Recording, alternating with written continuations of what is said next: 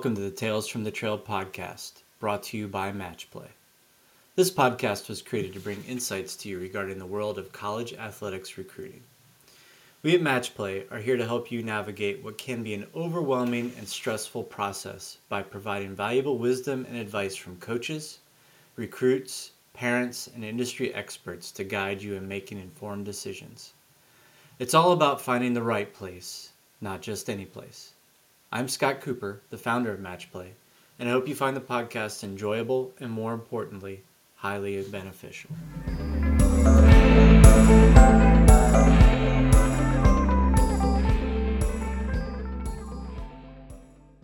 One other thing I wanted to get to, I probably should have gotten to it earlier, was talking about some of the differences between Division I and Division III, and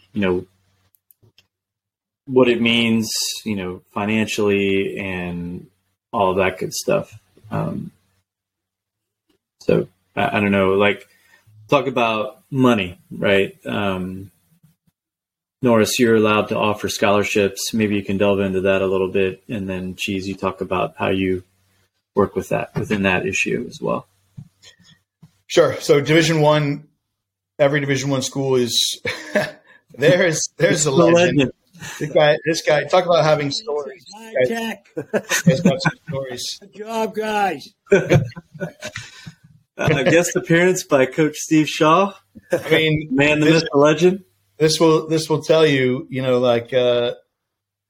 this guy recruited me to come to William and Mary, and that was 30 plus years ago. So it's a lot of experience there. I stay around just for the coffee, Satch. Have a good day. All right, man. So Division I, we're able to offer 9.9 scholarships, and that's in any given year. That's the total sum of scholarships that all the players on our team are receiving in a given academic year.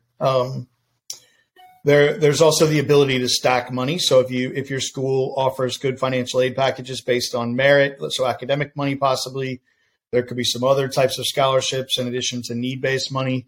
That kind of aid typically is not countable towards that 9.9, and certainly schools that have a little bit more flexibility as far as that aid goes can stack it and make it so that they're stretching their athletic aid a little bit further, which is a nice thing. But that's unique to every school. They determine how they package aid on their own on the non-athletic side. Division III is a little bit different, and obviously Justin will dive into that. Right. On the Division III side, there's nothing that's labeled athletic money. Chris kind of alluded to it already. A lot of schools have the merit-based. Here we're a state school, so we have some merit-based scholarships. I think in the private schools, you'll find a lot of what Chris was talking about on the addition to the athletic scholarships. So you'll find some private schools that are able to offer some great programs, some great merit-based money, some something that's attached to a different program in their university, and all of a sudden you're cutting your tuition in half. Or, I've seen some kids. I'm not trying to give a leg up to my private school counterparts here, but I have seen kids turn down D1 scholarships because the money that they were being awarded at a D3 private school, based off of what the school could offer, was more. They were getting a bigger scholarship to go to a Division III private school. And so, I totally understood that. And, we've got a couple of kids that are here for different reasons. They fit into some different categories that fall into the state. But Chris hit the nail on the head. You have to do that research. You have to find that. You have to look for those schools that have the different programs that you might fall into. And, our job is to help you a little bit. I'll recruit kids based off of things that, oh, wow, this kid could fit into this category for us. And then I'll reach out and I'll see if there's some fit there that the kid finds as well. But that's just more on your end, try to find the schools that have the things that you could qualify for. And, you're going down quickly. You want to bring that money down as quick as you can. Right. What are some other differences, like your seasons and timelines and that sort of thing?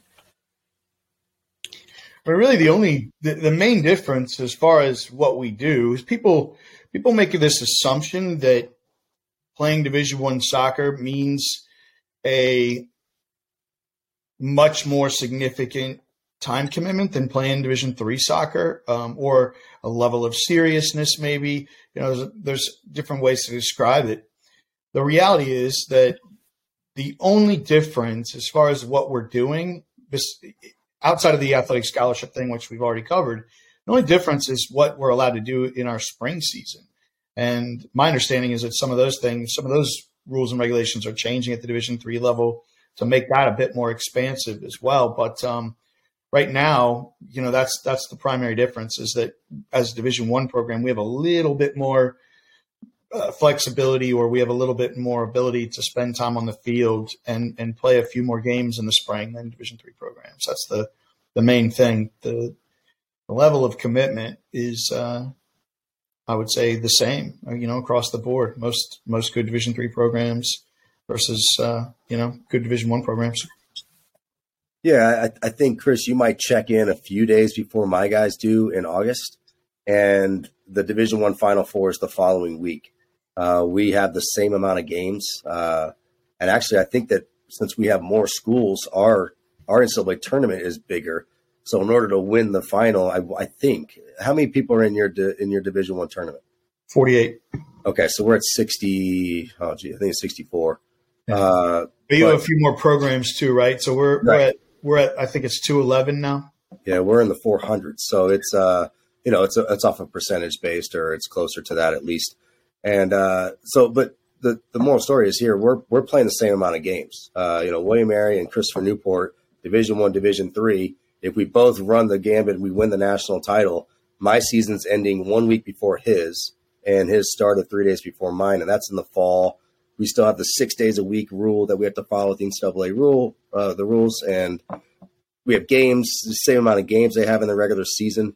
So it's really no difference. But like Chris said, it is different in the spring. So my guys are going through the last spring season of the old rules. So right now it's 15 days that we're allowed in Division III with the coaching staff present. And next year it jumps to 24. And they're even talking about more games as well. So it's going to get closer and closer. Chris, to your point about I've had a lot of kids say, Division I feels like a job. I don't want it to feel like a job. And I don't understand that either. My fall looks exactly like yours. And then in the spring, our business days are very much like yours. They have to be. And so I don't understand that, outside of our 15 days, 24 next year that we're allowed to do. Our boys are doing stuff all the time. It's technically not mandatory, but they're in the weight room. They're playing futsal. They're outside working out. They're doing things almost every single day. And it's on par with what you guys are doing. And they know they need to do it in order to keep up. And so I don't understand that either. I think that a lot of it has to do with each program has different timing. I've heard of some programs where they're starting at 5 or 6 o'clock in the morning. And I don't know, maybe a college kid is, well, I don't want to wake up at that time. I guess I get that. But other than that, the difference really isn't that noticeable. The spring, you can kind of see it a little bit in January where my guys are still, not doing as much. But once February rolls around and we're getting close to our spring, it's very similar to what they're doing in Division I. Yeah. So I guess the moral of the story is don't get too caught up in the stigma, so to speak, of, Division I versus Division III or any of the other divisions, really, because you just have to really search for the fit that's best for you and what you're trying to accomplish in your collegiate career, right? I mean, there's the differences are negligible. You can probably figure out the money, right? I mean, I guess, I don't know. I'm not too versed in that, but I always tell kids, really, the conversation is it money or no money? If you're getting a big scholarship, well, then, I got little kids right now. If Norris is throwing one of them a full ride, then that's going to push them quickly to the top. So I get that part. But if you're spending, $30,000 a year, it doesn't matter what school you're going to, the division, you're paying for it. So what experience do you want? Do you want to be on the field? How important is that? How quickly you're going to find yourself on the field? I told a kid he shouldn't go to me he should turn down our offer and he should go to another school that is the exact program that he wants, and it's the best in the state of Virginia. And it was obvious he should have gone there. He couldn't play soccer there, but he's now making some great money. He played some club while he was there, and it was a perfect fit. I talked to the kid regularly. He thanked me, thought it was a great idea, and he's in a good place now. So really the question is, if you're paying for school, what are you getting out of your experience? As a Division III coach, I like to say it's time to throw the divisions out the window at that point. But, really, if you're going to spend the money, what type of experience do you want? So that's the question I always ask the kids. Okay. So what are some of the questions kids should be asking you guys in the beginning, through the process, and then in the end, right? So obviously they need to be very specific in what they're asking so that they can get the best information. I know that there's some questions that you guys, it's not that you don't like them, but you feel like they just don't drill down enough into the meat of the topic. Like, what are you looking for in a player? There's some better ways to ask that question. Maybe you guys can address that a little bit.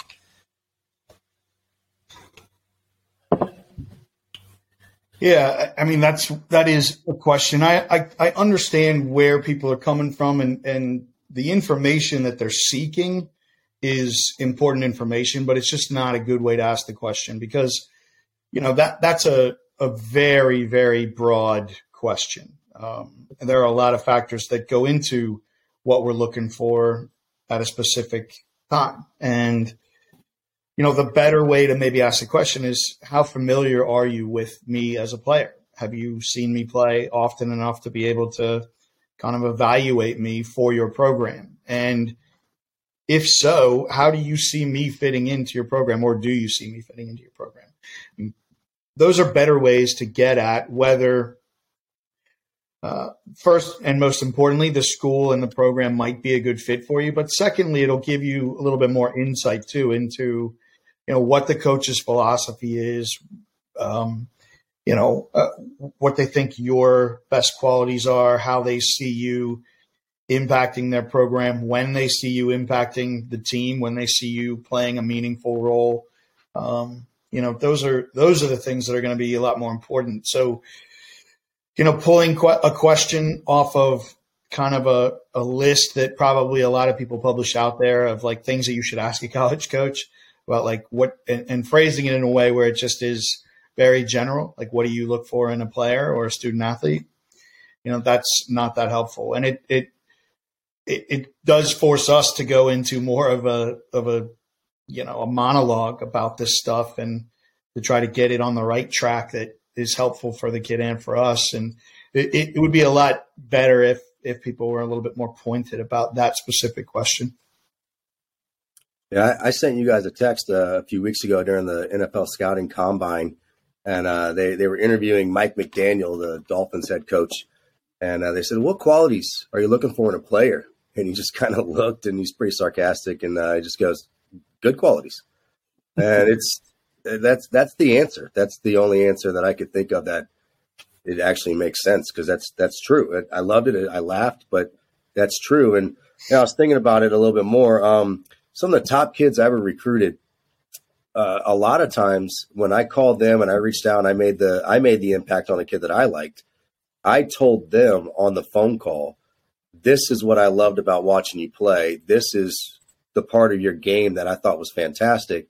And this is how I want to fit you into my program." And well, there's your questions. What did you like in me? What did you see that, could fit in the program? And how do you see me fitting in? Basically, as quickly, that eliminates all the other fluff that is super vague that, we can go a million different directions with. And now, unfortunately for the kid, that is after I've seen you play. So, all that stuff on the front end, the qualities and all that stuff, let's go past that. Let's look into specifics about what you want out of your experience. Dive into the academic stuff. Go into what do you what's your travel like? What are the things that are actually important to you with the soccer program? That's the stuff that we could really answer and we could really help you, or we could see if there's a fit for us to go to the next step, which is to watch you play and see if there is a fit there. Yeah. So yeah, I mean, if they're actually having a conversation with you, they're probably going to have the opportunity to spend some time around your players as well, or at least observe. And I imagine you guys are highly encouraging them to ask questions of the players, and you're also evaluating, your players' opinions of the recruits as they're on campus and that sort of thing. And chances are, some of your players know the kids that could be coming in. So I would just ask that you guys kind of provide some insights, like what are some good, I don't even know, questions possibly that what information are you trying to leave with when you've interacted with current players in your guys' programs? If you were a recruit, obviously you're trying to understand what the coach is like and what the culture could be like. Is it cutthroat or is it supportive? Just those kinds of things, as you are evaluating your interactions with other players that are existing players. Yeah. I love it when the players come visit and they stay with my guys. I always encourage them to ask questions and dig. You're right. Both of our schools are state schools in Virginia. And so a lot of our recruiting is Virginia based. And so, a lot of times I'm bringing a kid on campus and they're going to know a guy or two, at least maybe a few more, whether they played against them or with them. And so it's easy for there to be a quick relationship and a quick discussion. And so, you're cutting out anything that might be awkward on the front end. But once you get past that, whether you're a kid that knows people on the roster or not, it is time. It's time to ask some questions, and don't just ask, the All-American kid that's, had a great career. Ask all the guys, and just do it randomly. You guys are gonna be hanging out. You're in the dining hall, or you're hanging out socially playing some FIFA or something like that. Just hey, what's practice like? What's Norris? How is he as a coach? What's he like on the sideline? What is Coach G's like? During training. How does he treat players or whatever? Those are the good questions that you can ask that'll see if you're a fit. And and if you have a relationship already with some of these guys, it's easy to say, what's he like to, the coach that I had in club or the coach that we had together in high school. And it'll really paint a good picture. And I always tell the kids, you got to ask multiple people. Get the guy that may not have played that much, or get the guy that maybe had to change position, or the walk-on, the kid that had to earn his spot, or, Norris's case, he's going to have scholarship kids and kids that are fighting for some money or fighting for, some playing time. And ask those guys too. Ask the ones like those. Are we getting a fair shake? You got to get those details. Yeah, but you're not going to be able to find that specifically out, hopefully. You're not going to be able to ask. So are you – what size scholarship are you on? Okay, well, you're the guy I want to ask. Yeah, they may not get that answer. Yeah, I mean, that's a fair point. I think kids, they need to understand that we're the same. We encourage them to, to really spend. Again, we're talking about guys that we've invited for visits now. So this is like somewhat far along in the recruiting process. This is not like every person that contacts us, we're saying, yeah, come and visit.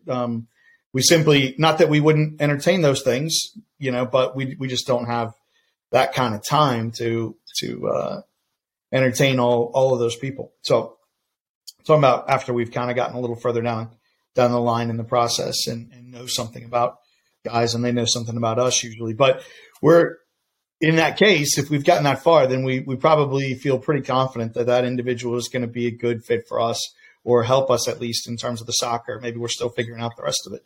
And because we're trying to sell them on our school, we're going to, even if it's like we want you to visit, we want you to ask a lot of questions, we're going to try to make sure you're spending time primarily with guys that are fun people to be around and, are doing pretty well and are good representatives of our program, because we are trying to sell what we have to offer. And so that can be not misleading, certainly, but it can be sort of slanted from the viewpoint of somebody who is doing well. It is important to try to get as much information as possible because of that. And the chances are you're not going to be with your parents at that time. When you're with the guys, you're probably just you and the guys. It's going to feel like it's supposed to feel like when you're at the school. Your parents aren't going to be there. The coach isn't going to be, sitting at the same table with you at the dining halls or, in the dorm rooms. So, that's what it's going to feel like the most outside of being on the soccer field, which a lot of times you can sit there and go to the training sessions or, maybe you can go to a game and sit in the stands and watch the games in person. Of course, that's all stuff that a lot of times we can attach to a visit. But that's where the nitty gritty is. That's where this is what's going to be like next year if I decide to go here. That's the best picture.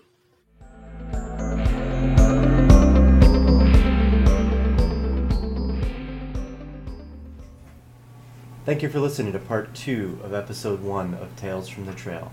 I hope you found it informative and that it helps in your journey to become a college athlete. Please visit matchplayrecruit.com to provide feedback so that we can continue to evolve and bring you the best content possible. Please check back in 2 weeks for the next episode. See you on the trail.